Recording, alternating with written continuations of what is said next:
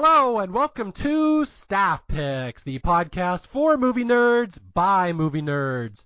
As always, I'm Mario Lanza and I am your host on our journey through the movies out there that just need a little more love. And today's movie is a perfect one for Staff Picks. In fact, my host and I were just talking about it right before I started this podcast, that this is the absolute perfect movie for my show because it's not really all that well known, and it's got a couple elements of horror in there. It's got some sci-fi, but it's such a simple plot, it's really easy to talk about. So, like, you're going to hear me, I have a little extra spring in my step today because I'm talking about a movie I really feel strongly about, and that is the sci-fi movie Exam from 2009, which I can guarantee most of you have never heard of before, and that's just the way I like it. So I get to walk you through a movie that I really, really, really like. In fact, I just watched it again today. I'm like, why is this movie not better known? This is fantastic. Okay, and my host for this episode, let's see, I had him on once before. He did one of my favorite episodes from about a year ago called Crimson Tide. That was an excellent episode. I wanted to bring him back, and he's the one that suggested Exam to me. And I'm like, perfect. I've been waiting to do that movie anyway. I just am so excited I found somebody who actually knows it and likes it as much as I do. So welcome back to the show. Big movie fan, a guy I've known for years through the Survivor community. We have fun time talking because we are very similar in our senses of humor. Welcome back to the show, David Holdsworth. Mario, thank you for having me. I appreciate coming back for the second time. I don't know if I get a special jacket or a patch or a trophy or something for being a two-timer, but I'm pretty excited. Thank you. If you make it all 80 minutes and make it to the end, then I hire you. That's how it works. Well, if we go 80 minutes, that'll be the exact length of the movie. So, all right, so tell people a little bit about yourself in case they don't remember you. Sure. My name is Dave Holdsworth. I was on Crimson Tide doing Staff Picks podcast about a year and a half ago. I'm an ex-submarine officer in the Navy, but I'm in marketing now, married with kids. I really have no life of my own aside from movies and Survivor. So if you like movies and Survivor, somehow you get caught in Mario Lanza's orbit, and that's what happened to me. So here I am. It's funny how similar your background is to mine, other than the submarine thing. And I would just add, all I care about is movies and Survivor and baseball. But other than that, we're exactly the same. Mario, I was a math nut. Growing up, I was almost a math major, and I learned all of my math from baseball. So I'm a baseball freak, yes. I remember, okay, I'll delve a little into my own history here. Back when I was in high school, I played on the baseball team, and I would always say I was too nerdy to be a jock, but too much of a jock to be a nerd.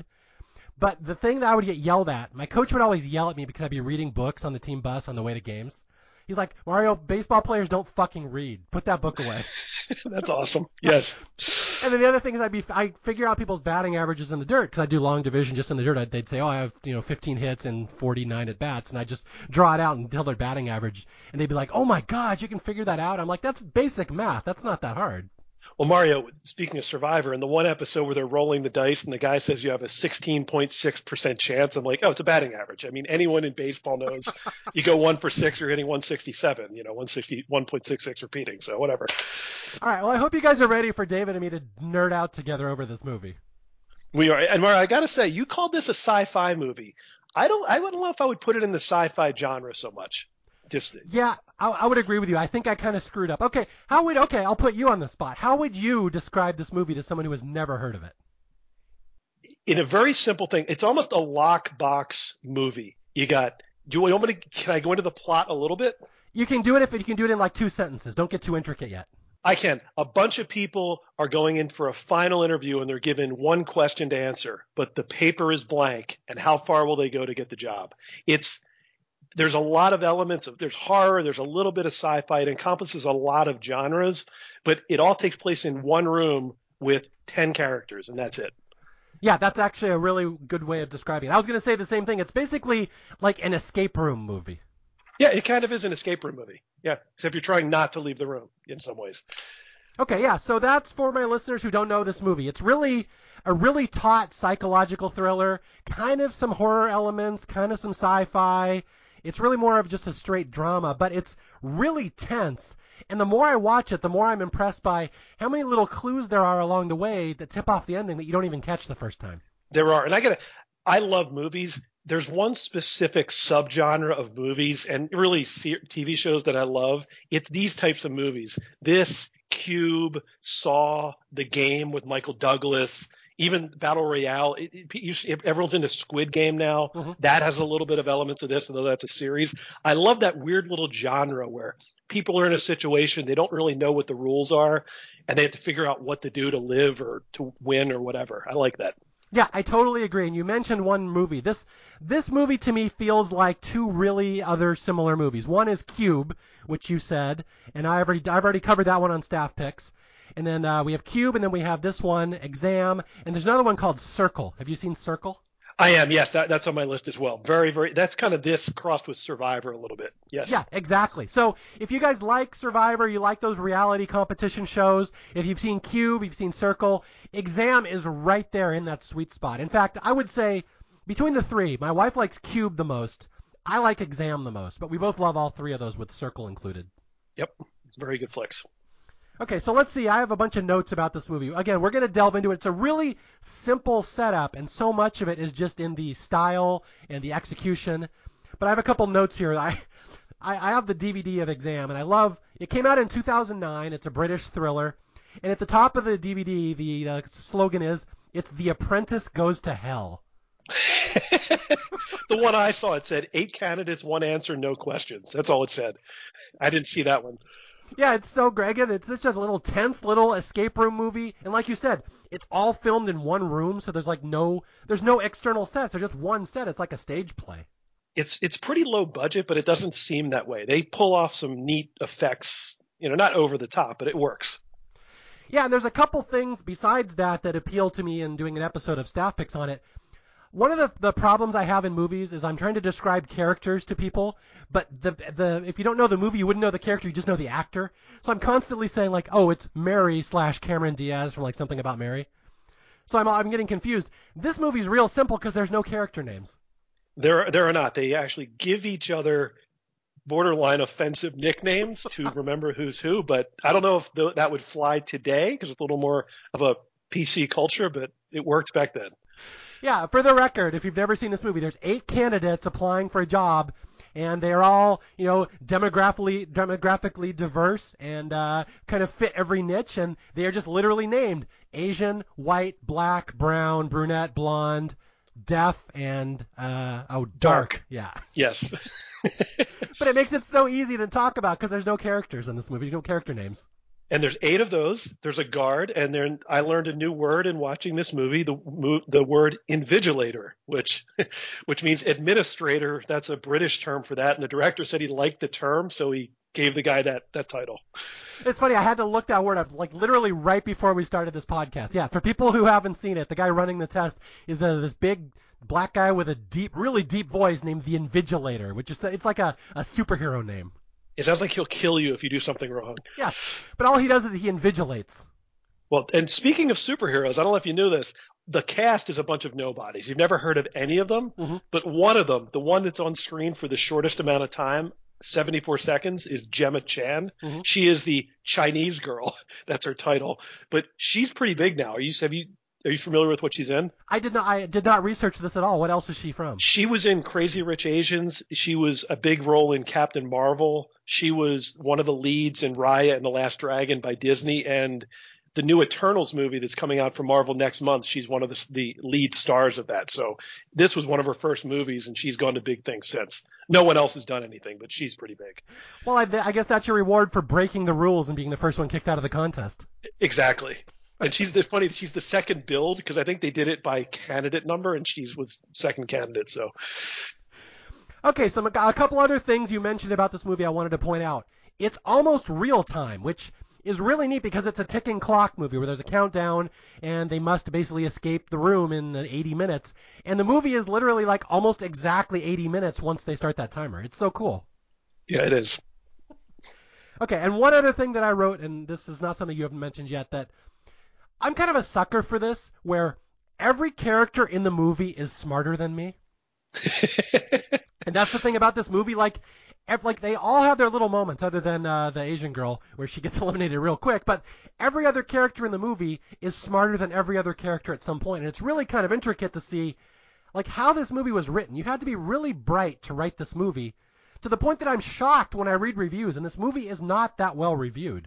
It's not. Yeah, they give it 50%, 2 out of 5 stars. It's better than that. Anyone listening, ignore all that. Listen to us. Go watch this movie. Yeah, are people nuts? This is like a 60% rating on Rotten Tomatoes. Like, how could this movie? Is it just too smart for people? Is that the problem? I think it is. I think some people get bored if you're just in one room and it's just talking and there's no explosions or a lot of people being killed. Wow. Yeah, I mean, I was shocked because like I've had this right on the top of my list for years, and like I even said, you and I talked right before this podcast started. Like there could not be a more perfect movie for staff picks. Yeah, because a lot of my friends know movies. Not a single person I talk to has ever heard of this movie, which is a damn shame. I don't even remember how I heard about it. Do you remember how you were tipped off about it? Well, you tipped off because you mentioned it that you liked this movie Exam, and I don't know if it was in a Funny 115 article or just in your general ramblings online. And I usually follow your advice on movies, so I checked it out a couple of years ago and I loved it. Wow, that's the greatest commercial for staff picks. If I ever advertise the show and use a commercial, I will use that quote right there. There you go. I won't even charge you too much. Yeah, I'm trying to remember. I think I must have heard about it because I'm always searching for unknown horror movies. Horror is my specialty. Most people would know me, would say that. But Cube is one that came up on the underrated horror movies, this little Canadian movie. And so I saw Cube, and I looked up what's like Cube, and this other one, Exam, popped up. Even though Exam is not Canadian. I kind of thought it was. It's not. It's British. Yeah, it is British. So that's how I was tipped off. So it's all just word of mouth, these little indie movies. And this was billed to me as a horror movie. And it is kind of. I mean, I wouldn't. It's closer to horror than like a non-horror, I would say. I think it's more almost psychological drama more than horror. Yeah. And those are kind of my bread and butter movies, these psychological thrillers that just get in your head and they're super intense. And you might not know this. Did you know this came out in 2009, 2010? They actually did a stage adaptation in England of this a couple of years later. Yeah. Because this would fit perfectly on stage, right?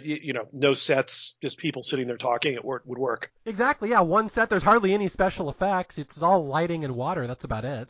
Yep. Wow. Okay. I'll have to see if I can find that somewhere. If there's like a video of the stage version. I'm curious what Exam looks like in like real time. I couldn't find it. If you can, let me know. Yes. Well, of course, this was back in 2009 when everyone was invigilating, so it was a big time for invigilators. And the other thing I'd point out, Mario, it's interesting because one of the backdrops to this movie, well, I'm sure we'll get into as we go through the plot, is there's a worldwide pandemic going on. Mm-hmm. And part of the interview process and what they're looking for feeds into that, which watching it a couple of years ago and then watching it again, the last week or so, getting ready for this, I saw the movie a little bit differently considering what's going on in the world.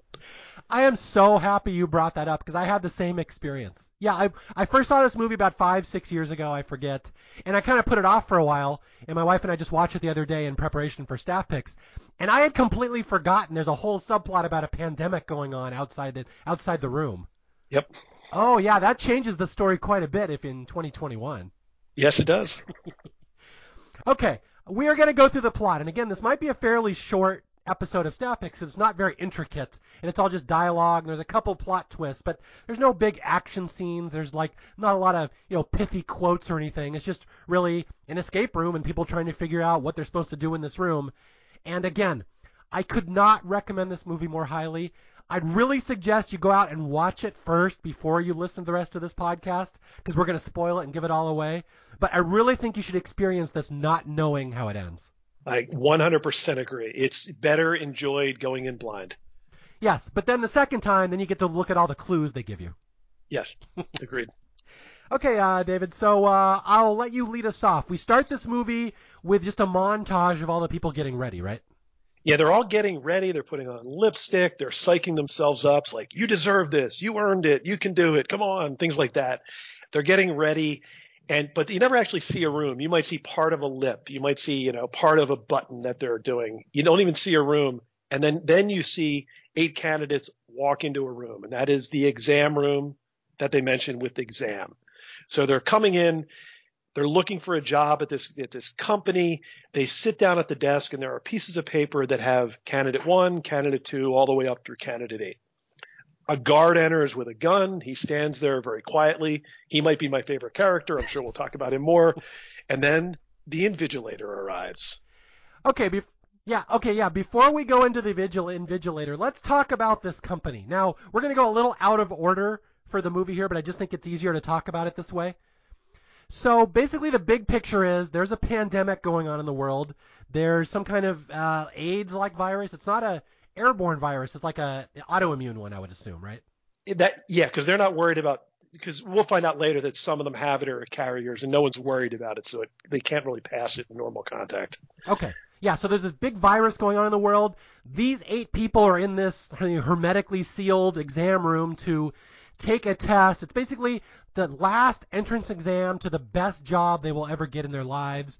But they're not entirely sure what the company is. They just know it's a big company. There's a huge salary. It's a very prestigious thing. They're not really sure. Like we'll learn later, some of the characters know a little more about the company, some don't. But all we know at the start is it's 8 people in a room with a guard. They're all sitting at desks. They have a single piece of paper on their desk. And this is where the invigilator comes in and explains what's going on. Yeah, and it comes across the candidates aren't really even sure what the job is. Am I marketing? Am I running a company? They really don't know, except it's a really good job and it's high paying and they want it. Yeah, and we get the sense maybe the economy's not so good right now. This is a really highly sought after job. They've had to go through all sorts of obstacles and hurdles to get to this point. This is the final step. They're the final 8. And yeah, basically this will turn into a contest of how far will you go for this job. Yep, exactly. So you're going to talk about the Invigilator now? He's fun. Yeah, I'm very excited. Okay, the Invigilator. So they're all just sitting there and they don't really know what they're supposed to do. And the Invigilator walks in, and again he's this big black guy, bald, kind of Morpheus-ish from the Matrix. He walks in. He's got that great deep voice, which I absolutely love, and I cannot possibly do an imitation. Do you think you can get your voice that deep? Absolutely not. No, he's very commanding. You want to listen to this guy. Okay, so I wrote down his entire speech. Now this is important. I don't normally quote this much of a movie on Staff Picks, but it's very important to listen to what he says. That's the key to this movie. David, will you allow me to quote the entire Invigilator speech? I have it all printed out as well. Please continue. Okay, here we go. He says, "Listen carefully to every word I say. There will be no repetition. I won't apologize for the hardships you've endured reaching this room. The pressures and the pains were necessary. Resilience is a key attribute in these dark times, and if you can't survive our selection process, you won't survive in the job. Many highly qualified candidates have tried to reach this point and failed. You have succeeded. And now the final stage lies before you. One last hurdle separates you from your goal, which is to join our esteemed ranks. The test before you is simple in comparison, but it will determine who leaves this room with a contract of employment and who leaves with a bus fare home." And now we get to the fun stuff. "Believe me when I say there is no law in this room but our law. And the only rules in here are our rules." And here we go. The rules of the contest. He says, "There is one question before you, and one answer is required. If you try to communicate with myself or the guard, you will be disqualified. If you spoil your paper, intentionally or accidentally, you will be disqualified. If you choose to leave this room for any reason, you will be disqualified. Any questions?" And there's nothing, and he says, "Best of luck, ladies and gentlemen." And that's it. That's the movie. That's it. So that's it. Yeah, he says that. He does his little speech. He says, "Make sure you listen to my words."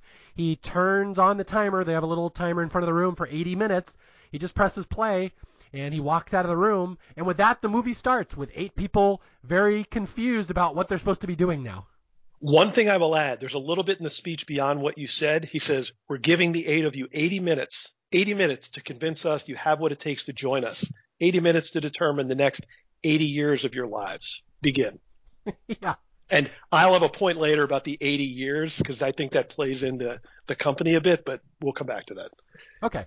So with this, we set the stage, and it's just 8 people, each sitting at a little desk. They have a piece of paper in front of them. It says Candidate 1, Candidate 2, Candidate 3, Candidate 4. And they know they're supposed to answer some question.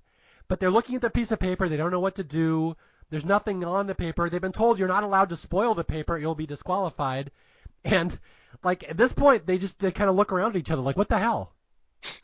They look at the papers. They turn over the paper. there's no question. They're like, what the hell is going on here? Is this a joke?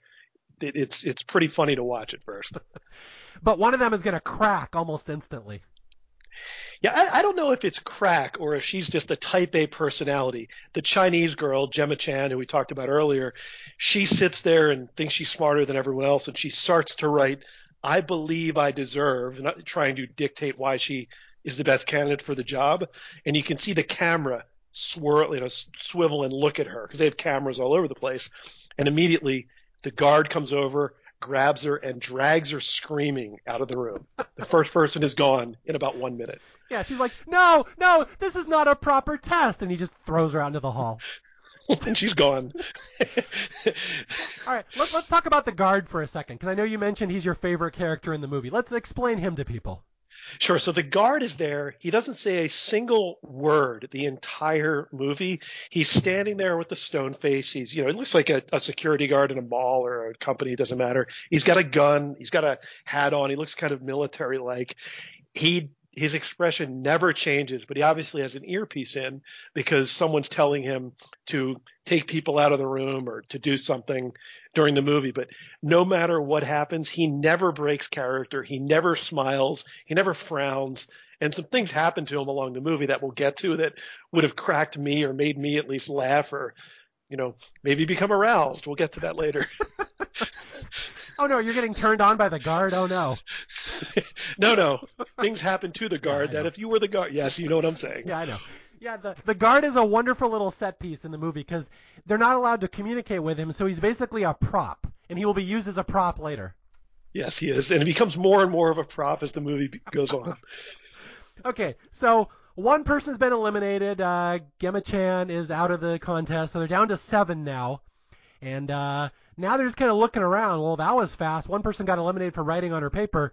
So what can we do? And this is where we meet. I would argue there's really 2 villains in this movie. We're going to meet the first of the villains, who is conveniently just known as White. Yeah, he named himself White.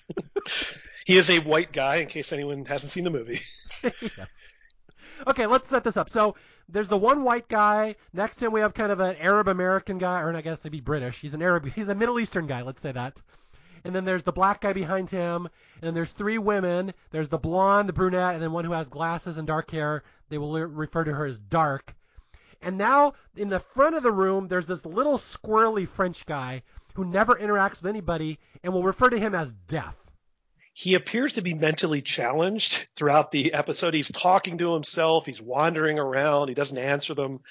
You kind of wonder, how did this guy get in the room? What's going on with him? But yeah, the white guy who is he's pretty much a bigot, loudmouth, smartass guy. He names everyone. He names the French guy Deaf because he doesn't answer to anything.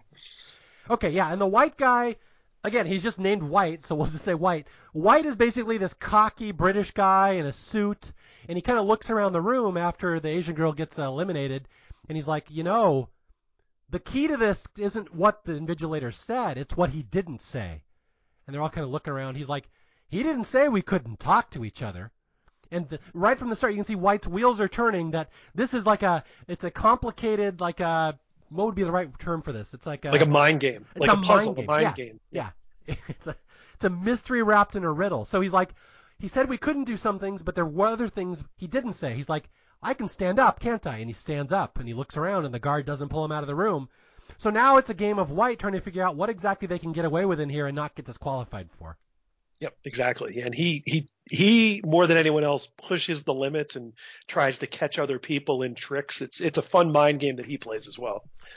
Yeah, and then there's this other really strong character to his right, the Middle Eastern guy who he names Brown.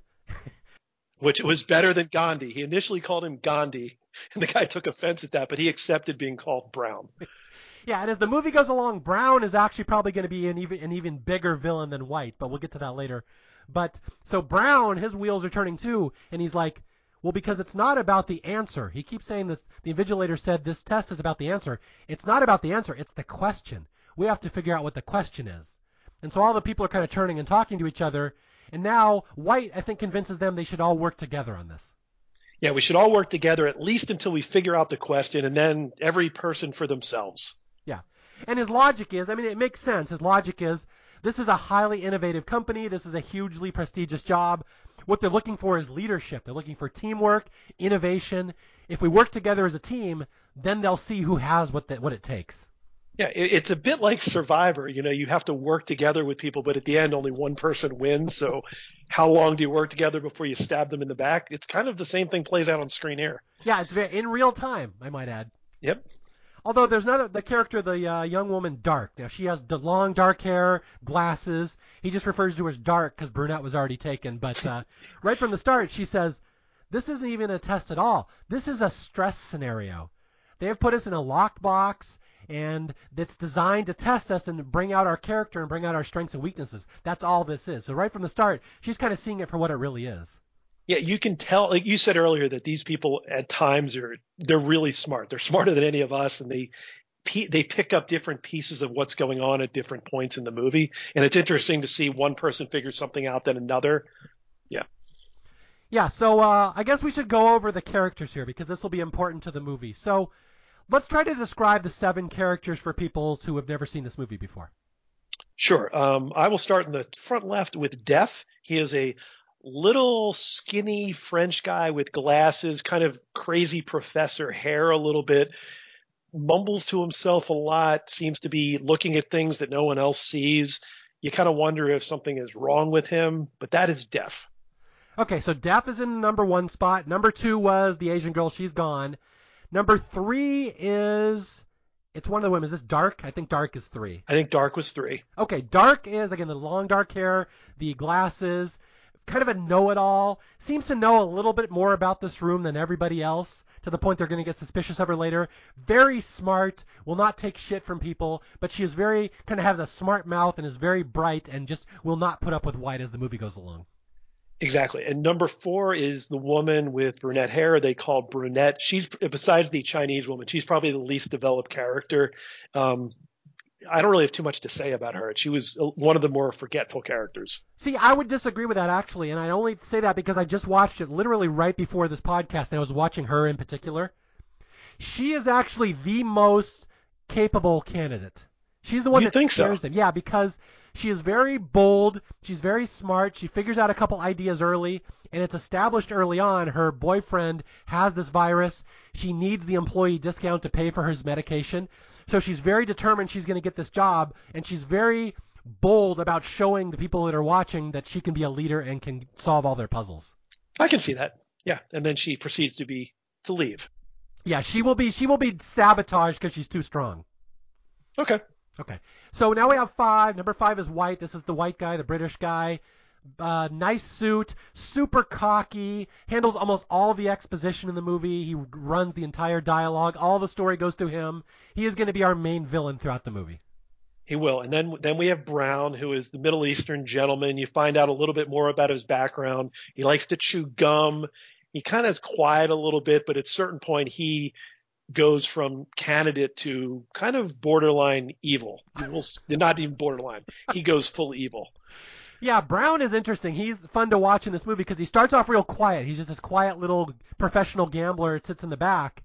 And as the movie goes on, we find out some other stuff about him, that he used to be a professional interrogator. Yeah. So if he wants to torture people, he knows how to get information out of you, and he becomes very scary later. He does. And in this room, there's not a lot of stuff to interact with, and that's not a problem for him when he has to torture someone later in the movie. Yeah, I'm trying to appeal to my horror fans that like me to talk about horror movies. Brown definitely delves into horror a couple times here.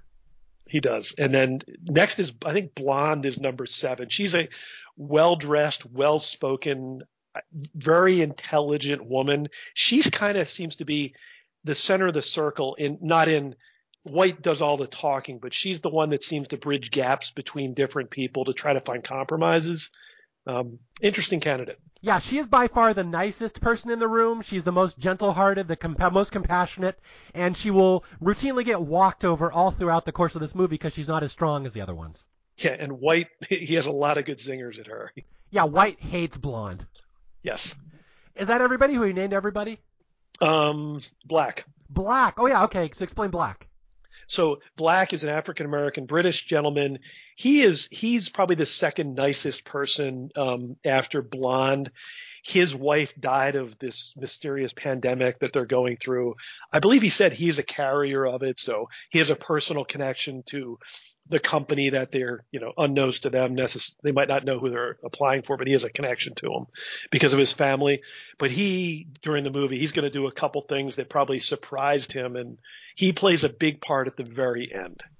Yeah, and I always kind of forget he's the religious one. He wears a cross around his neck. He's very religious.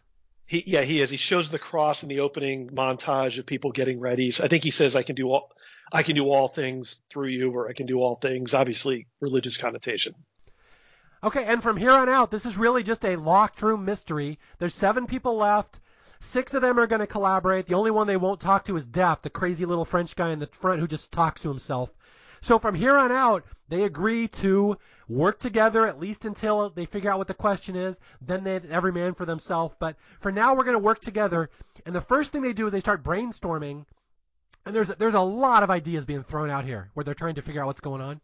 And the funny thing is, if I was in this room, I think this is what I would do. Like, there's no question on the paper. He said we have to answer some question. It's probably hidden in the room, or it's hidden on the paper in some way. So how can we make this hidden message be exposed? How can you expose this message? What would we do? So they come up with a bunch of ideas involving light, and we'll go into that, but they try to determine what this question is on the paper for the next probably half hour of the movie. Yeah. The thing is, they're trying to figure out what's hidden on this paper. There's got to be something on there. But there's also these other secondary questions, like he said, we can't spoil the paper. What does spoil mean? Do we know exactly what that means? Well, they find out quickly because the Chinese girl writes on hers, and that obviously spoils the paper. After she does that, it's funny. Everyone else just drops their pencil like it's a snake. Like, we're nervous to hold this thing. Yeah. But they also do float the question, what if we each have a different question? So why should we work together if we're just finding out one person's question? Then we just gave them an advantage. So it's all about trust in here as well. Yes, it is. Yes, more and more like Survivor as we talk. Okay, so yeah, the big first 20, 30 minutes of this movie is them trying to deal with the lights. Now, for people who don't know, you can have watermarks on paper, you can have black light, you can have infrared, you can have holograms, you can have photographic paper. There's all sorts of things you can hide on paper, which if you've been to an escape room, you've probably seen something like that before. And so they start messing with the lights. That's the big part. Yeah, they did. Blonde comes up with the idea that there's all these light sources, but there's no light switch inside in the room. And that's when White says, well, why don't you walk outside and see if there's a switch? And as she leaves the room, she gets kicked out, and she's like, I don't think so. Nice try. Yeah, White will forever be trying to suggest people disqualify themselves just because he's fun like that. He is, and they fall for it sometimes, but we'll get to that. Okay, yeah, so there's all sorts of discussions here about spectrums of lights and infrared and visible lights and near infrared. And again, this is way too smart for me. I don't really get how all this works, but every character in this movie seems to get this. They do, and they get different pieces of it. Like, Blonde comes up with the idea, but then Black realizes there are different spectrums of light. So let's break these other lights that might cause different light sources to come on. So one by one, they go down the line, and they each contribute to the group trying to find the question on the paper. That ultimately they never find a question on the paper as a group, but they go through a lot of different tries. Yeah, that's the thing. When you know the solution to this puzzle and you watch this movie, you realize how much of it is just filler and distraction. It is, and we'll get this movie could have ended in 15 seconds had they done something in the very beginning, which is kind of funny. We'll get to at the end, but yeah, you're right. So the first thing is they knock out all the lights in the room because they know there's emergency lighting, and the emergency lighting is probably black light. So they work together to smash all the lights, and that doesn't work. And now they're like, let's smash the emergency lights because there's infrared behind that. And this is where I think Brown makes an observation where, they broke the lights and nothing happened. And White is like, well, that sucked. That was worthless. And Brown's like, no, you did something to the room. The room reacted by showing you different lights. We've established a dialogue with the room. We should continue. Exactly. Yeah, that's one of his big contributions. Yes. So let's see. The lights, they just go on for a while and nothing ever happens. And then they try 4 different kinds of lights. Nothing ever changes. They can never find anything on their paper. Although we've already started here with White mocking Death, right? Yeah, he is not a fan of Death. He sees him as the person he can abuse and kind of treat like a dog and just really get on him. And later he's really going to get on Death, but it starts here. Yeah, there's a lot of bullying in this movie. So if you don't like bullying, this it may be a little harsh for you because it gets progressively worse and worse as White and then Brown will start bullying the weaker players. But at the start, yeah, the deaf guy or the weird French guy, White just walks up to him and calls him an idiot. You're a nutter. He's like, give me your piece of paper. Let me hold it up to the light and just insults this poor guy. And then Blonde comes up later and takes it and said, I'll give it right back, sir. And like just checks it for him because Deaf's obviously not going to do it for himself. She treats him with respect. Blonde does later. Yeah, okay. So all the lighting in the room has been changed. They've done everything they can. They cannot figure out what's on their paper. And so now Brown kind of makes an offhand comment. He's like, well, maybe this company's Japanese. Maybe it's an origami exam. We're supposed to fold our paper.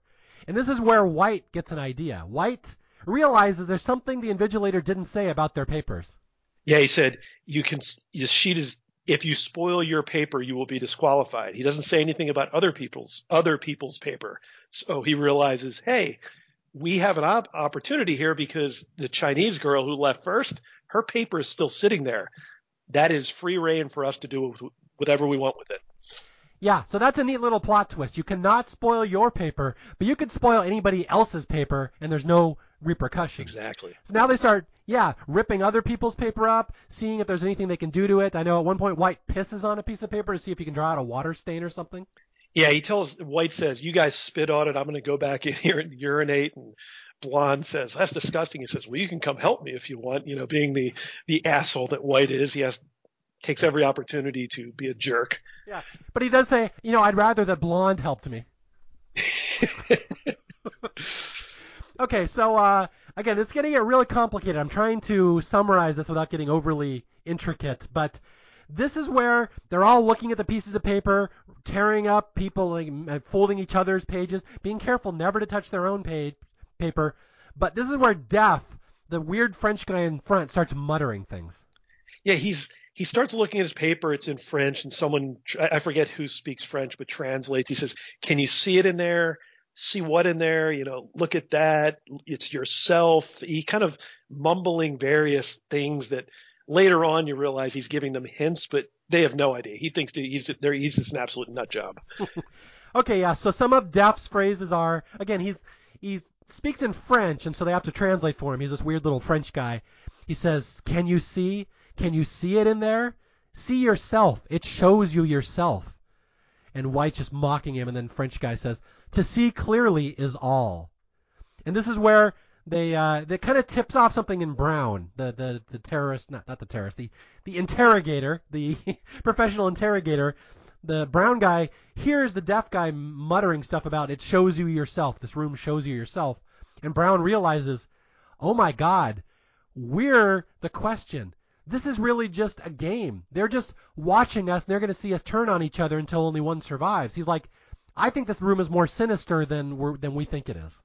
Yeah, and he also points out that there's 8 people in the room. It's 4 men, 4 women. It's almost the perfect ethnic split.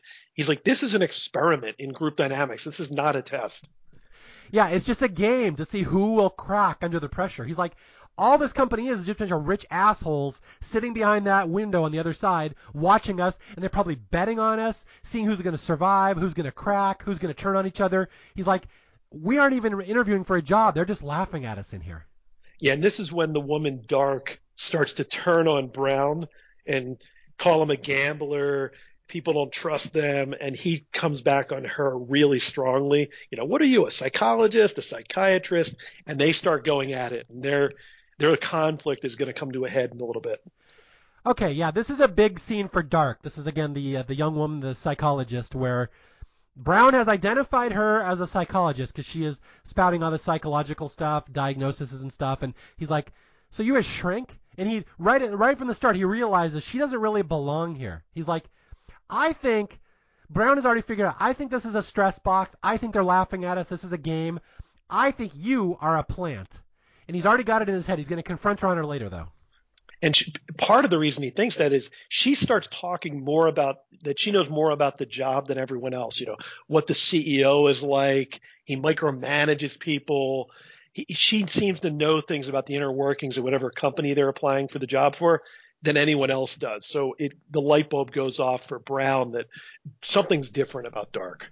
Yeah, Dark will give a lot of exposition right here. I believe this is the scene where she explains the entire company, right?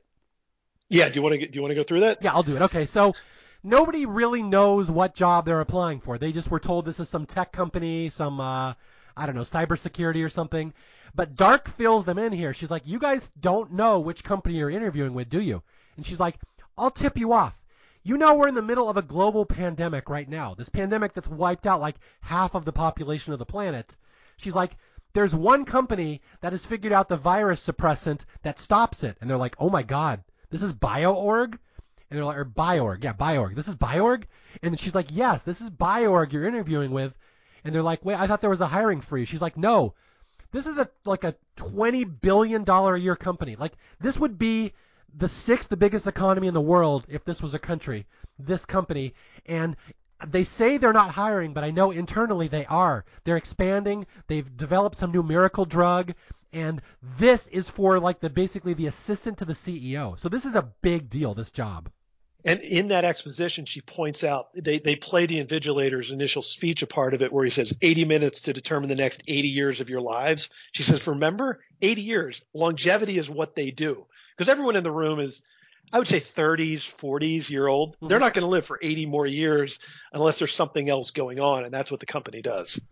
Yeah, so this is a hugely prestigious thing, and the rumor has it this company has figured out a cure for the virus and some way to extend people's lives past the normal aging process. So like this is a huge deal, and Dark is just reeling off all this information. She's like, their CEO, he's like Elon Musk, kind of this weird dude. No one really knows him. He doesn't give speeches. Like this is the exact type of game he would do to handpick his successor. He's probably on the other side of that window watching us.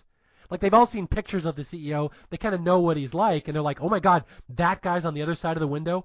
And this is where Brunette really stands up and starts establishing her leadership. Yeah, because they start badgering each other about who might be infected with whatever the disease is. And, are you infected? I forget who first says that they were infected, but Brunette says that I think her partner, she's married or she has a boyfriend, her partner is infected. And White immediately goes, well, there you go. You just screwed yourself over. You're no longer a candidate. You look weak, all that stuff. And she says, no, I think it actually makes me a stronger candidate because I'm committed to the cause. Yeah, that is very important. That's like you said, she's the least established character. I would disagree with that because she's just not around very long. But she gets a lot of exposition here. She is probably the strongest of the women in there. She's very determined. She has a boyfriend or husband who has the virus. She needs this employee discount to help afford his treatment. She has a very personal stake in this. And now that she realizes the CEO's on the other side of that window watching her, she is determined that she is the one for this job. And she's like, if they want ballsy, watch. I will show them innovation. I will show them leadership. I will show them ballsy. And this is where she's the first one to walk up to the guard. Oh, yeah, this is a good scene. So she's going to prove her worth. She walks up to the guard, and she knows that she can't communicate with the guard. So she starts putting her hand in his pocket, feeling around. And the guard, very stone-faced, doesn't smile or anything. I think everyone else would. But she pulls out something, and she finds a lighter. So and she flicks it to show that it works. This opens up new opportunities in the exam room. Yeah, this is a really key plot point. They are not allowed to communicate with the guard in the room, the guy who has a gun, like he's a scary guard. But there's nothing stopping them from walking up to him and walking and like reaching into his pockets or like moving him around or let's say later going for his gun. There's no rules against that. Yep, exactly. So they have the lighter now, and they brainstorm a little bit and said, you know what? What if we hold it up to the fire system, the little sprinkler up there, hold the flame up to it, and see if liquid comes out. And they start arguing, well, we already put liquid on the paper and it didn't do anything. And someone says, who knows, it's water in the pipes. It could be anything. It could be photographic developing fluid. And that's when Black says, oh my God, you're right. I can't believe we missed that. We should try this. Yeah, Black goes into a big, long, detailed explanation of photography, how it's very complicated to produce a color photograph, but to pull black off of white, all you need is a is developing fluid, and he's like, we have these white pieces of paper here that may have the question on them. What if the developing fluid is in the sprinklers? All we have to do is put a fire under it, turn on those sprinklers, have the chemicals pour down on our papers. That might reveal the questions, which is a really innovative idea. And I will point out, this is the point where before they do anything with the flame or the sprinklers, Death stands up and kind of wanders to the front of the room over up near the clock, and White starts making fun of him again. You see Death staring at the time, and it's down to about 39 minutes, and then they cut back away from him. But later on, that will become important. Yeah, I love that moment. Yeah, they're all just fighting and debating how to turn on the sprinkler system. And Death is just, a side character wandering over to look at the clock in front of the room to see. Death is very interested in that clock. He is, and I think White says, "Joining us at last, huh? You're deaf but not dumb." Well, it's funny. I was reading some reviews of this movie, and they're like, what's interesting about this movie is it's got a twist ending. And I'm like, which one? There's like 6 twists. The whole movie is twist after twist after twist. Yeah, so I'm trying to figure out which one they think is the twist. Yeah. Okay, so let's talk about Brunette. So Brunette is taking charge here. She's putting on a show for the CEO, watching her outside the window. She has taken the lighter out of the guard's pocket. She's standing up on a chair trying to light the sprinkler system. She has the flame up there, and she is going to be the one to lead them to glory. And this is where we get the first sabotage of the mission, where White realizes that Brunette is a little too strong of a candidate. He's got to do something about it. He does. She's holding up the flame on the lighter, and she's too far away. It's not going to reach the sprinkler system to engage it. So that's when White says, "No worries, love. Give me a second. Hold on." So he walks over to the Chinese girl's paper, and you see him turn, and he brings it back, and he hands it to Brunette. And she lights that on fire, holds it up to the sprinkler, and liquid comes out, and they're all holding their papers up. And lo and behold, nothing appears on the paper. Oh, my God. It didn't work. It's sad. However, at that point, Brunette says, "Where's my paper?" And you see White just smirk at her. And the guard turns his head, walks over, and starts escorting her out of the room. And she starts shouting, "You bastard, White! How could you do this? You bastard!" And he just is smiling ear to ear because he's thinking, "I got her." Yeah, White is such a dick in this movie. He will sabotage anybody. The minute anybody challenges him or is smarter than him, he will do something to sabotage them. And that's how he gets Brunette out, who, again, has a boyfriend or husband who has the virus. She needs this job to keep her partner alive. And when she's trying to light this piece of paper to hold it up to the sprinkler, he slips her own paper so she'll light her own paper and spoil it. So unbeknownst to her, she disqualifies herself, and she is furious. And it's such an infuriating scene with White just smiling like a smug bastard as she's dragged out of the room. Yeah, and it's funny because White, everyone starts razzing White like, "I can't believe you did that," and he's surprised they're upset. Like, "What do you mean? There's less people. We all have a better shot." He just doesn't get that he just doesn't comprehend how much of a dick he is, or he doesn't care. Yeah, and he's going to up the factor here because he's about to sabotage a second player right in a row. So what happens, Mario? Tell me. Okay, well, first off, we learned something about the room. When White gets Brunette kicked out of the room, there's only 6 left. Black says, "You son of a bitch, I should punch your lights out." And the minute he says lights out, all the lights in the room go out. And so they realize, oh my God, this room is voice activated. It's something they didn't know until this point. Yeah, so then they say lights up, which I would have said lights on, but I guess the Brits say lights up, and they go on. They test that a few times, and okay, another interesting piece about the room that we'll factor in later. Yeah. And to be fair, the Brits still call us the colonies, so we don't really trust what they say. And this is about the time in the movie where they look over and Death is back at his desk, looking down at his wet paper, crying. It's just, I feel bad for Death. Poor Death, the little squirrely French guy, is just crying because this room is too stressful for him. White is sabotaging people. There's water pouring on his head. And Death starts to break down and cry. He's this very sensitive guy. And White, of course, cannot handle that at all. White does not. If he sees someone show the tiniest bit of weakness, he will go over and exploit it. So White goes right over into the French guy's face and starts taunting him and basically daring him to quit and get eliminated. He kind of treats him like a dog. This is where White turns the evil factor up to 11. Are you feeling hungry, mate? Hey, why don't you rip your paper? And he's holding it in White's is holding it in Deaf's hand, and they rip the paper. Why don't you eat your paper? And he's having the Deaf guy eat his paper And that's when the guard come and takes him out, whimpering, dragged into the hallway. Yeah, that's two really sad eliminations in a row. Two sympathetic characters, brunette and deaf, have both been sabotaged by White. They're both dragged out. And this poor French guy's crying and sobbing, and he drops his glasses. This will be important to the plot later. He drops his glasses on the floor as he's being escorted out. But just like that, now we're down to 5.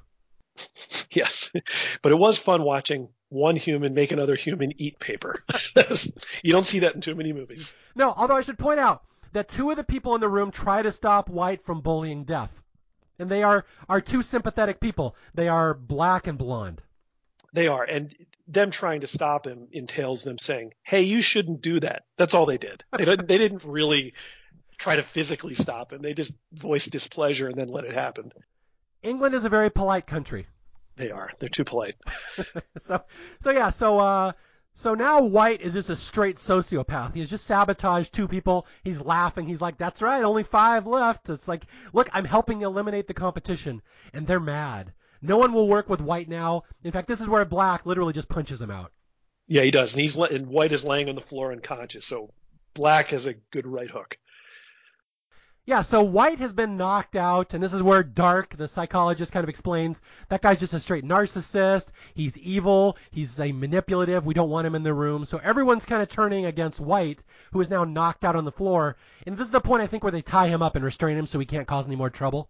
They do. That we're just going to tie him up, and they're debating, can we drag him out in the hallway? People are saying they need him. And this is when Blonde shows her intelligence and said, look, it says if you leave the room, you are disqualified, but it doesn't say you can take someone else out of the room. Do you want to risk being kicked out yourself? And everyone's like, whoa, never mind. We're not removing him. Yeah, Blonde is really the smartest one in the room. She's the only one who really pays attention to every word. And she not only says you can't drag him out of the room, that doesn't count. She also points out we may need him. Like, I don't think we need to get rid of him. We may need each other to get to the end. So she's the only one who's kind of thinking long term here. Yeah, but they did vote, and it ended up 2-2, so they did not pull him out of the room. But this is where White wakes up. So White has been knocked out with a punch. It's really 4 against him at this point, and he wakes up, and he's been tied to a chair and gagged, and he immediately starts panicking. Yeah, because apparently White has this mysterious disease, and he needs his medication every hour. I need my medication. I'm tied up. It's in my pocket. I need you guys to get it for me, and they're freaking out a little bit. And they decide, we're not going to give you your pill. It's kind of your just desserts. We'll see if you're telling the truth or not, if you start to die. Now, my wife made a funny observation when we were watching this last night. She's like, so you have this AIDS-like virus or whatever that supposedly is fatal unless you take a pill every hour. She's like, how does that work when you're sleeping? And also he's going into this interview and he has 1 pill. I would carry 100 pills if I needed one every hour, but whatever. Yeah, what if this interview goes an hour and 1 minute? What's then? I'm sorry, candidate 3 is dead. No job for you. The pill Nazi got him. No pill for you. But yeah, so White is now freaking out because he's tied up, and apparently he's got this virus that you need to take a pill every hour to suppress it. He doesn't have his pill. He's like, look in my pocket, and they search through his pockets. He has no pill there, so they think he's lying. This is a scam. Turns out that one of the people has taken his pill to try to kill him. Exactly, and he freaks out. Where is it? And he starts going into convulsions, and he's really getting worse. So he passes out again. And I should point out, if there's a debate now with the other 4 people in the room, if they should help him or just let him die. And Dark, the psychologist who hates him, says just let him suffer for a while. Black thinks he's all making it up. He's like, just let him, he'll give up the act in a second. He's not really dying. But Blonde, of course, is like, we should really do something. This is not right. And Brown just doesn't participate because Brown, I think, kind of realizes the minute White is incapacitated, he can take over and he will become the big villain in the room. Yeah, and I think it was Dark at this point, the woman with the glasses, who sort of accuses this passed out White of maybe being a plant of the company, which leads into Brown then really starts upping the game, saying, well, I think you are the plant. You know too much. Yeah, this is a legitimately uncomfortable scene to watch, and that's why I say this veers towards horror, where the minute White is incapacitated, there's only 2 guys, 2 girls left in the room, and Brown really steps up his game here, where he turns right on Dark, the psychologist. He's like, you are a plant. You know way too much about this room. You're one of those rich assholes who work for this company, sitting out there laughing at us. You are steering us wrong every single time. He's like, you better tell me what you know right now. Yeah, and she denies it. Yes, I think she admits in a minute that she actually does work for the company, but in HR, and heard that there was a job opening, but knows nothing else. Dark ties her up, and things start to go pretty dark. Yeah, although she doesn't admit it right away. But that's the interesting thing, is Brown is actually 100% correct about her. He has identified that she works in HR. He identifies she works for this company. So he's 100% right, and he has jumped to the next point in his head. She must know what the question is, because she has to know, because she's part of this process. So he ties her up, and this is where we learn he is a former military interrogator, and he's about to go Reservoir Dogs on her. He is. He pulls out a piece of paper and says, it's amazing how much pain a piece of paper can inflict when used correctly. And she gets a very scared look in her face. Oh yeah, this is harsh. This you'll be glued to your seat during this one. This is a tough scene to watch, but yeah. So he ties up this young woman, and he puts a belt to tie her hands behind her, pulls out the piece of paper, and he's gonna start paper cutting her. And he does say the quote that David just said. Plus he has another one. We need certainty, the kind that only unbearable pain can bring. And though, yeah, off to the side, Black and Blonde want to stop him, but they can't, because Brown is legitimately scary. He's an interrogator. And he says, what I will start with is on your inner thigh. I find that's where it hurts the most. And she's like, please don't. I'm telling you everything I know. And he's like, sorry. And he literally paper cuts her right across her inner thigh. Well, before he does that, he pushes it up, Mario, and he noticed that she self-hurts, that she has a line of cuts on her thigh, and she looks embarrassed, and he starts making fun of her. What's wrong with you? Undervalued at work and home? Did daddy not love you? In other words, why are you so weak that you inflicted hurt on yourself? And then he goes and makes his own cut on her leg. Yeah, that's rough. Although, it's not as rough as where the second cut's going to go. Yeah, we'll get to that in a second. So he makes the cut. She starts screaming. And at that point, he's not getting the information he wants, so he's going to up the game. He takes the paper and he holds it up to her eyeball. In other words, I'm going to slice her eye open.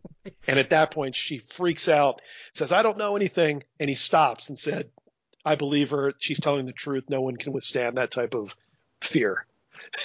This guy's a dick. He's another dick. Yeah, I can handle a lot of stuff in horror movies. A paper cut to the eyeball is not something I can take. And I'm very happy in this movie. They come right up to the moment of where it's going to happen, and he doesn't do it. But that is one hell of a tense scene. And it's funny, after he steps back, he goes, she's telling the truth. And he looks at her and just says, sorry. Yeah, so the other two in the room, Blonde and Black, are furious that this interrogation has taken effect, and Blonde basically says, stop it right now, untie that girl, and he's like, fine, whatever, he doesn't care. Brown doesn't care because he's gotten the information he needs out of her. He realizes she's a plant, but only to a certain extent. She can't really help them win this contest. And at a certain point in there, I think Black tried to stop Brown, and Brown heart punched him and knocked him down. Yeah, he did. And once he releases the woman who was tied up, the blonde woman shows another round of empathy. She's a very empathetic character. She takes a Band-Aid off of her heel and gives it to her to put on the paper cut on her thigh. So I don't know how sanitary that is in the world of a pandemic, but it's a very nice gesture. Yeah, hopefully she doesn't have some kind of heel virus. Yeah, exactly. Whoops, you're now infected. Sorry. Well, that's one way to get him out of the contest in a couple hours. Yeah, exactly. And I think at this point they scroll back, and Brown, after interrogating and torturing this woman, is sitting down at his desk again, just chewing gum, looking like nothing happened. Okay, time for another plot twist here. So basically they're kind of screwed now. Nobody knows anything. There's 30 minutes left in the contest. They still don't know what the question or the answer is. White is passed out in his chair, supposedly dying of the virus. And this is where we learn that there's certain phases of the virus that each victim goes through. Yeah, the first big one being convulsions, because White starts convulsing pretty violently on the floor. So I forget who says it, but you thought he was faking it, but it seems like it's genuine. Yeah, he's moved from stage 2 to stage 3. I think maybe he actually might be dying. So we have a dying man in the middle of the room, White, and so now Blonde, I think Blonde and Black, the two sympathetic ones, are like, could you give this man his pill? He's dying. I know he's a dick. We can't let him die in the middle of the room. And Blonde straight up says, I know someone in this room took his pill. It's time to give it back. Yeah, let's frisk each other. So they start frisking each other, and they can't find the pill. And at that point, they're like, oh my God, I guess White's going to die. But at this point, Dark looks over at Brown sitting there chewing his gum, and she kind of gets a knowing look in her eye and says, do you have any more gum? He says, nope, I'm all out.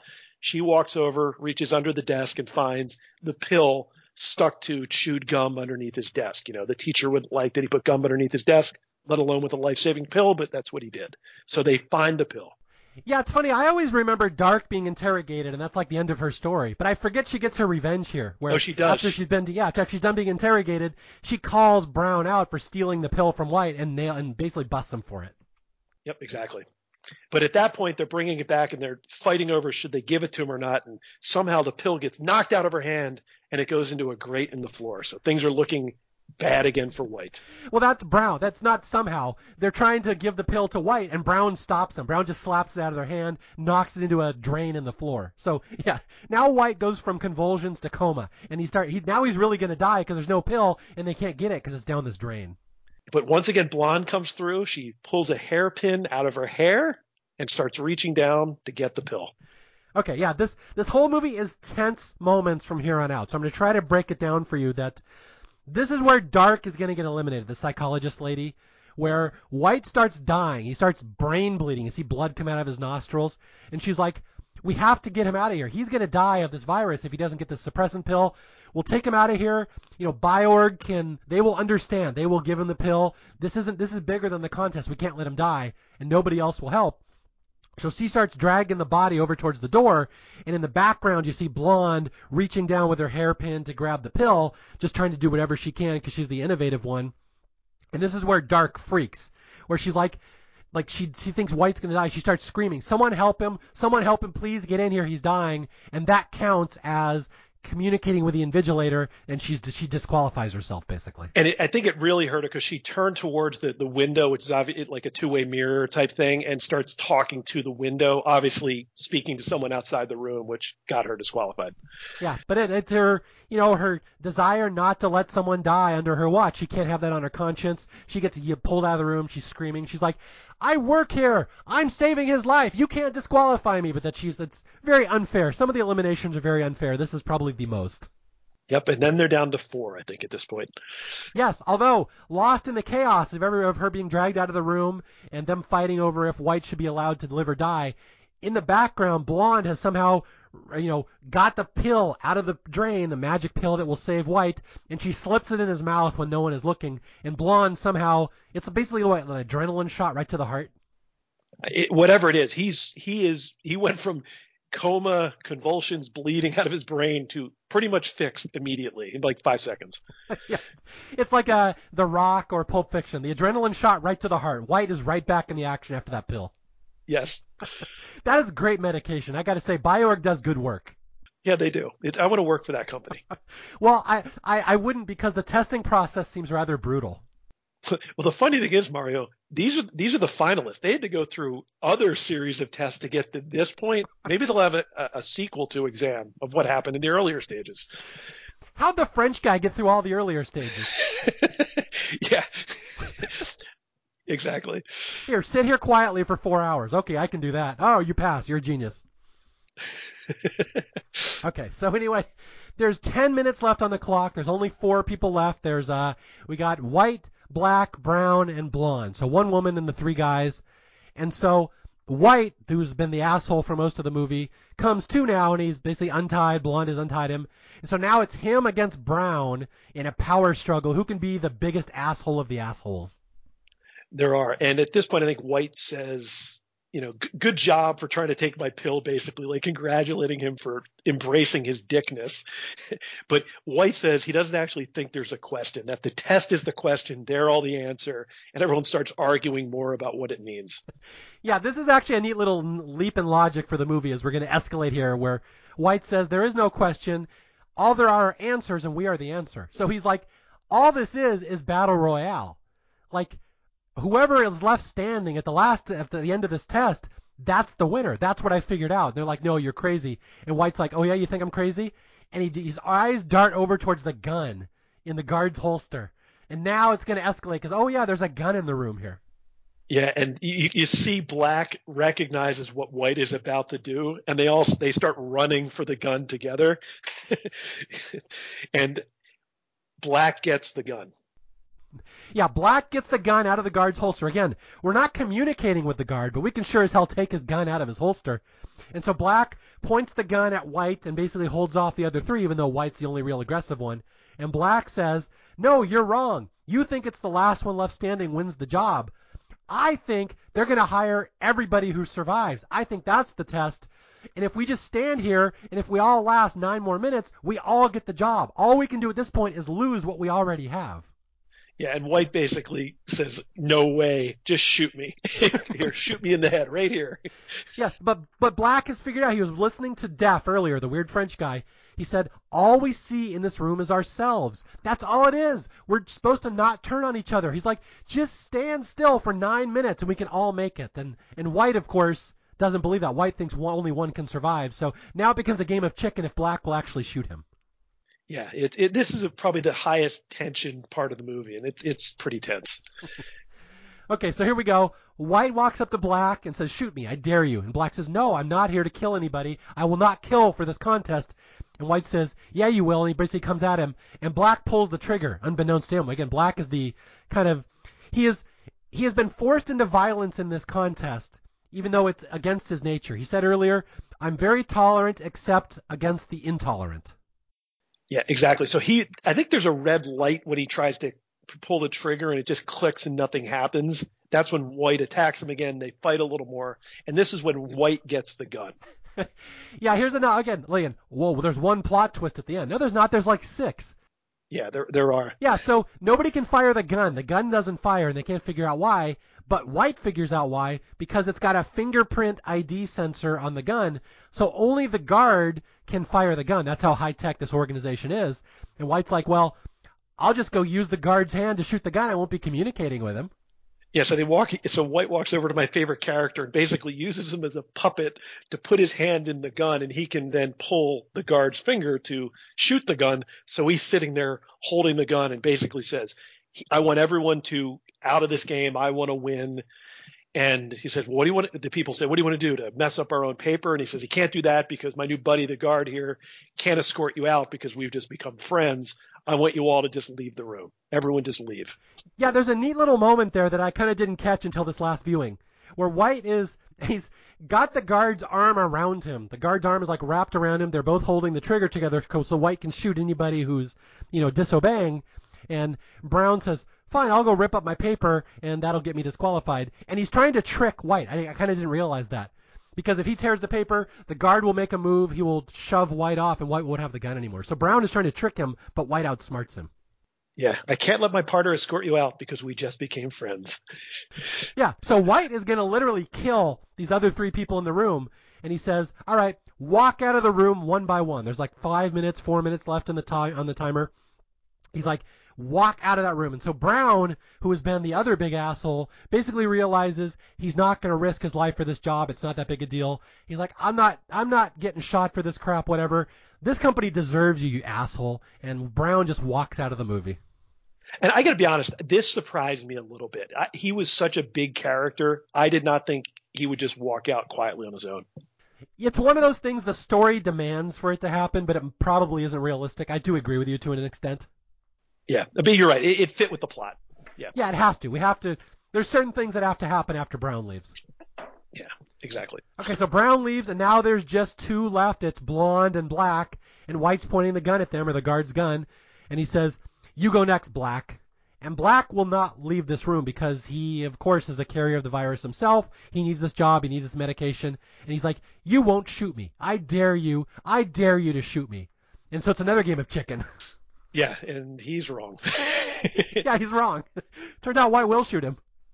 Yeah, but before that, Blonde says to Black, don't worry, I'll leave. And she starts to walk towards the door. And as Blonde walks past Black, she says, ready. In other words, like, stand by, something's going to happen. And as she's about to leave the door, she yells, lights out. And the room goes dark. Yeah, that's a cool plot twist you don't see coming. I like that.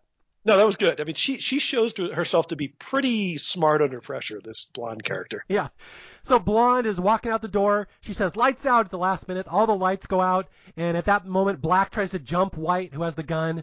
And it turns out not to work so well because White just shoots him. So we end up with a foiled plot. The lights come back on. And now Black is laying, theoretically dying on the floor with a chest wound. He just got a bullet through his chest. Yeah, it's like right in his heart. So it's not looking good for Black. He's on the ground. Blonde is standing there. It looked like she had left the room, but when they pan over to it, she has one toe still in the room. So she found a way around the rules a little bit. So she is out of the room, but technically not fully out of the room. Yeah, I love that. The Invigilator says you cannot leave this room. And she doesn't. 99% of her leaves the room, but she still has one little toe still inside the door. So she technically has not broken the rules. So Blonde is still in here. And with that, that's basically the end of the game because there's still 3 people left alive. Black is dying on the floor. White has the gun. Blonde still has one toe in the room. And with that, the buzzer beeps. So the contest is theoretically over. Yeah, the timer goes off and White's like, oh, he's glaring at everyone like, why are you still alive or partly in the room? And at this point, White walks past Blonde and goes up to the window and basically shouts to the other side of the room, well, there's only one answer and you're looking at him. I've done everything. I made everything happen in here. She's done nothing. I'm the guy. I'm the one you want. Me. And that's when you hear the guard approaching. Okay, well, there's one thing I forgot about this moment, that it all happens at once. We're kind of talking about 4 things happening all at once. Right before Blonde theoretically leaves the room, remember White taunts her. Oh, yeah. He's like, that's right, honey, leave. That's what happens when you try to fuck your way to the top. You deserve nothing. Good luck, honey. Yeah, she said, yeah, she kind of acknowledged, yeah, I fucked my way to the top, but I saved your life. And White says, well, anyone can make a mistake. It's a great line. Yeah, so here's the ending. Yeah, so the timer has buzzed. White walks up to the window, starts yelling at the Invigilator. I did it. I did everything in this room. I made every single thing happen in this contest. He points at Blonde. She did nothing. She's worthless. She just stood there and did nothing the entire time. I'm the one you want. And like David said, and then the guard closes in on White's shoulder. And White's like, what? I'm not breaking the rules. And I guess this is the plot twist they're probably talking about. The guard holds up his watch and shows him there's actually still 20 seconds left in the test. And White is just dumbfounded. He doesn't know what's going on. But this is the point where they cut back and they show us a new scene from earlier. Remember we mentioned that Def he kind of wandered up to the clock. They show Def adjusting the clock down by 20 seconds. In other words, to trick people by removing a little bit of time off the clock, which White fell for. Yeah, it's funny because it's right after White sabotages Brunette and gets her kicked out. Def modifies the clock because he knows it will sabotage White later. So it's really a revenge against White. Yeah, and White, let's just say White does not take this well. Yeah, White has a little shit fit, and he grabs the guard's gun, tries to shoot himself in the head because he's so mad, but it won't go off because the guard's not holding it. And just like that, White is dragged out, and it's like a huge moment in the movie. It's like this big this big heroic music plays because the bad guy has been defeated. Just a neat little moment that White has been tricked by Def. Yeah. And this is the point where Blonde, with her toe in the room, steps fully into the room, goes up and picks up her paper, and she notices the glasses on the floor. This is a big scene.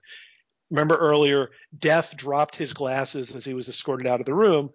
Well, she picks up his glasses, and there's some other pieces of glass from the lights, and she's remembering things that he might have said and other people have said during the movie. And she uses the glasses as a magnifying glass with the other piece of glass and finds on the back of the paper a watermark that reads question 1.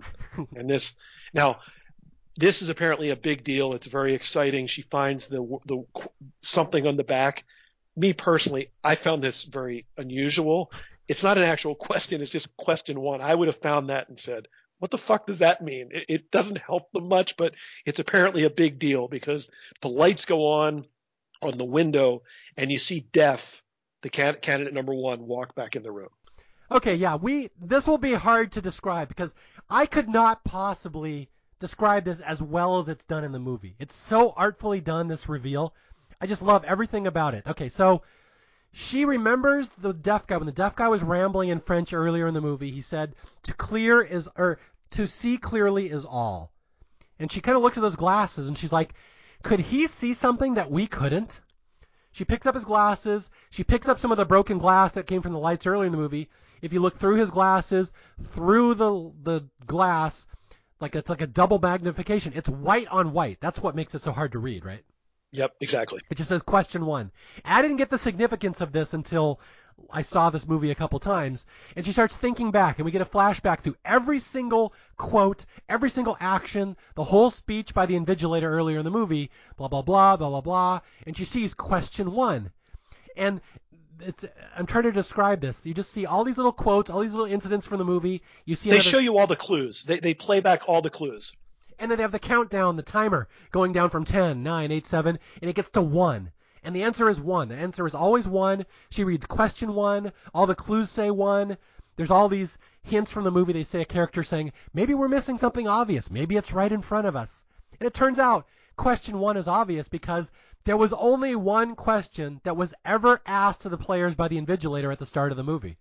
And they reveal it in a pretty cool way. Blonde, you can see her face kind of light up like she gets it. She walks over to Death, who came in, and hands him his glasses back very nicely, and he puts them on. And the Invigilator comes in the room. She gives him the paper and says, no. That's all she says is no. And that was the answer to the question. Yeah, okay. But it is intercut with the Invigilator's speech at the start of the movie where he says, there's only one question before you and one answer is required. If you try to communicate with myself, blah, blah, blah. If you choose to leave the room for any reason, you will be disqualified. And he ended his speech with, any questions? And that is literally the only question anybody has ever asked to the contestants in the movie. And they flash back and you realize you kind of reach a conclusion right when she does. Question 1, 1 on the countdown, question 1. Literally, what was question 1? And she's like, oh, that's it. Any questions? And she just walks up to the French guy who we know is now the elusive CEO who has been hiding behind body doubles all these years. No one's ever really seen him. And she's like, my answer is no. I have no questions. And at that point, the Invigilator offers her the job. We're excited to be hiring someone today. And she says, what if I don't take the job? Which is what makes you think I'm going to take the job. Yeah, she gets to ask a question too. It's only fair. Yeah, he goes, well, what's the problem? And she says, she gets across, I have some issues with your method of interviewing here. Someone died in the room. And first off, he explains a little bit about the CEO. The French guy, he's a researcher. He's not a businessman. So they have kind of a fake CEO that does all the appearances so he can work.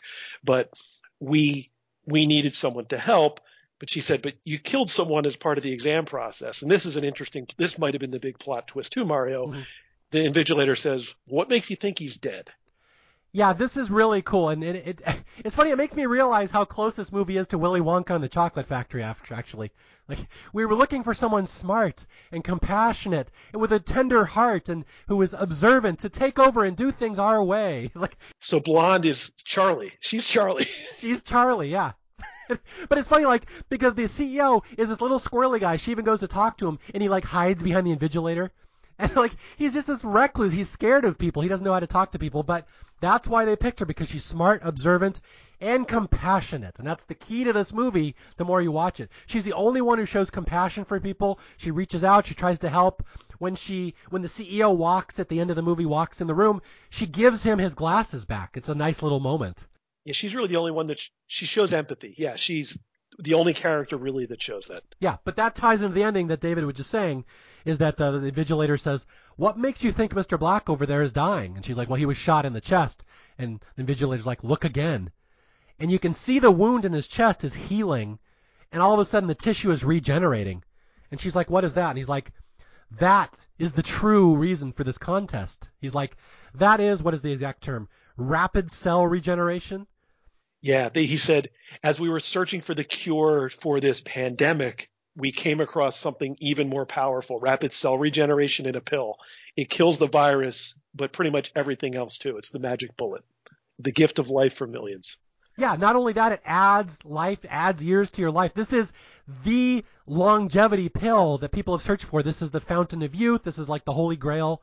Like, this is the biggest invention in medicine. We stumbled on it accidentally. Our genius CEO, this little weird guy standing behind me, he discovered this pill, and we're going to open factories, and we're going to give this to people. But he says, but important decisions will have to be made. Who gets this pill, who doesn't? Someone with compassion and wisdom will need to lead this company. You will basically be the CEO's right-hand man, and that's why we picked you. And they kind of imply this super pill, it's not quick to make. It takes a while to make it, so we can't just spit it out for everyone in the world. It's going to take a long time, so we need someone to help us make the right decisions as to who gets it when. Yeah. So that was the reason for this contest. They needed someone who follows directions, who's observant, wise, but most of all, compassionate. And will be able to make life decisions for an entire populace in the middle of a pandemic, which is why David and I have pointed out, watching this movie in the middle of a pandemic makes it much different. It really does. And one of my favorite scenes right at the end, after they have this little exposition, Black wakes up and kind of sits up a little bit, and he holds his cross. You know, it's symbolic of his religion and everything else. And this is when the little squirrely French CEO says something in French, but then he actually says it in English. He says, "He is risen." So in other words, we are giving the ability to resurrect people who are going to, were really, really sick or dying. We can save them. Yeah, it's astounding. And it's such a powerful ending. It just ends with the blonde realizing the kind of power she's being entrusted with and how much trust they have in her and the type of people she gets to work with that are wise and can come up with these life-changing inventions. She goes up to the CEO, who's, again, scared of people. He won't talk to anybody. And she just reaches out and shakes his hand, and he reaches out his hand, and they shake, and she says, all right, let's do it. Let's get started. Yeah, it's a great ending, and then it just cuts to black. How does this movie only have 60% on Rotten Tomatoes? I don't get it. Like, this is one of the neatest movies I have ever seen. It's so tight and so well done and so telegraphed. They telegraph everything to the ending about the ending earlier in the movie the more you watch. I just do not get how people don't love this movie. The funny thing about this movie, Mario, you know how some movies, you see it once, I don't really want to see it again. It's not going to add anything. I've seen this movie now 4 times. Every time I've seen it, I've liked it more and noticed subtle little things that I didn't pick up on previous viewings. Yeah, and again, we talked earlier, there's a movie Cube. You may have listened to my Staff Picks episode on it already, but Cube and this are very similar. People thrown into a weird situation, have to work together, they turn on each other, the smartest ones will survive at the end, the most compassionate ones. But there's a difference in that Cube does not have a hopeful ending. It's just some guy escapes and then he crawls off into mystery. You have no idea. This movie has such a hopeful, happy, optimistic ending, and it is compassion and wisdom has been rewarded, and good things will happen to the world with her in charge. It just leaves you with a totally different feeling than Cube. It does. In researching for this podcast, I did a little research on the director. It's interesting. I found an interview with him where one of the people interviewing the director asked what I thought was a pretty good question. What would have happened in the beginning of the movie if, when he said any questions, someone raised their hand and just said no? And he goes, the movie would have been 5 minutes, yeah, and that person would have been the new CEO. That would have been the end of the movie. Our budget would have been a lot lower. Yeah, exactly. We could rent out one classroom for one day. And I got to tell you, I don't think this, what's the name of the company? DataPrev, whatever it was, this company, they don't have an HR department. Whatever is going on here, this interview process did not pass HR. Because it's possible that White accidentally said no in the beginning or is the last one standing and blurts out no. And he's the guy. Can you imagine if they had to give him the job, a year later? Hey, little French guy, remember that interview when I treated you like a dog and made you eat paper? That was fun. Good times. Now we get to work on distribution together. Good times. Yeah. Here, boy. Well, okay, for all the things we talked about, this movie kind of being horror, kind of being sci-fi, being pessimistic, I should point out not a single person dies in this movie. No, except for the billions of people that theoretically died outside of the room during the pandemic. But yes, on screen, no one died. Yeah, tomato, whatever. Yes, exactly. But I'm saying it's not as horrific and as, The Apprentice goes to hell. It's actually not as pessimistic as you think it is. It just is wrapped up in that package for you. Exactly. And I know a lot of your fans are Survivor fans. If you're a Survivor fan, this is a nice twist on the Survivor game in a movie. It is really like watching Survivor Borneo. They all just turn on each other towards the end. And it just gets nasty. Exactly, with less naked people. Yes. Although I did notice one thing. You said when they all frisk each other looking for the pill, no one frisked the guard, so the guard didn't get any of that action. Yeah, bummer. I feel bad for him. Yeah, that's right. He could have had the pill. I didn't think about that. The guard could have taken it. But she did frisk him earlier to try to find the yeah. Yeah, he was probably still hard from that. Yes, and I will say I now use the word invigilator as often as I can, and no one knows what I'm talking about. And with that, I believe we have wrapped up our coverage of Exam. Again, one of these movies I've just been dying to talk about for the longest time because I feel so strongly about it for people that would listen to the show. I know you guys will like this movie if you've never seen it before. This one will be right up your alley. This is such a Staff Picks movie. It's perfect. I've seen a lot of Staff Pick movies. In fact, the movies I tend to watch now are Staff Pick shows I haven't seen. This and the other are the two that I think are the quintessential Staff Pick movies. You don't know how hard I've tried to beat people over the head with The Other for 2 decades, and I can never get people to know that movie. It is so good. Oh my God. I only knew about it because of Staff Picks. Yeah. And that's like my least downloaded episode ever. Like even on Staff Picks, that's an underrated movie. That's sad. Yeah, okay, so if you guys want a good scary movie, go find The Other. Although good luck tracking it down. You might have to find it on like putlockers.russia.communism or whatever. But Exam is freely available, and this is a fantastic movie. And again, it's not super bloody. There's not a whole lot of swearing. If it's R, I don't even know what it's rated, but it's really not that. It's intense in a couple scenes, but it's not that like horrific or anything. No, not at all. I think it's probably PG-13. Maybe it's R because I think they curse a little bit. I think you can only drop the F-bomb once in a PG-13, but who knows? Yeah, but either way, it's just one of these movies I wish I was smart enough to have made or have written myself. Like, it probably was never a big hit, but man, I would feel so accomplished if I had created a movie like this. It's so cool. It's one of these where they made something out of nothing, and I just love it. I'm a big fan of movies that when you look back on the movie and there's a ton of clues that you could have picked up on, I really appreciate the genius behind that writing. Yeah, well said. And with that, I guess we have to start planning your next appearance on Staff Picks. Because I have to say, it's really easy to work with you. You and I have a good synergy, so it's fun to have you on the show. Well, thank you. I try to do the research so I don't sound more like a moron than I really am, so I appreciate that. Yeah, and if you guys enjoyed this episode, go listen to our Crimson Tide one, which has my all-time favorite opening of any episode I've ever done on Staff Picks, where we recreate the Crimson Tide speech. I spent so much time syncing that speech to the music and getting it just right. It was fun. That was fun. That was a good one.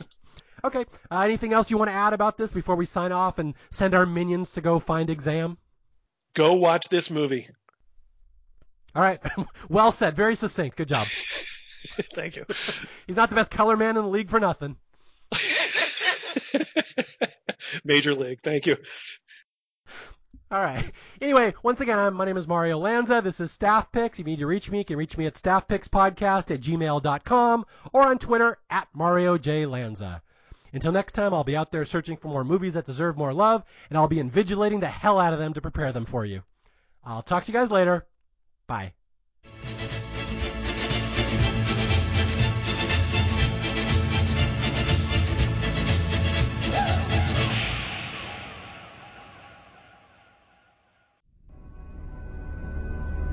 Any questions?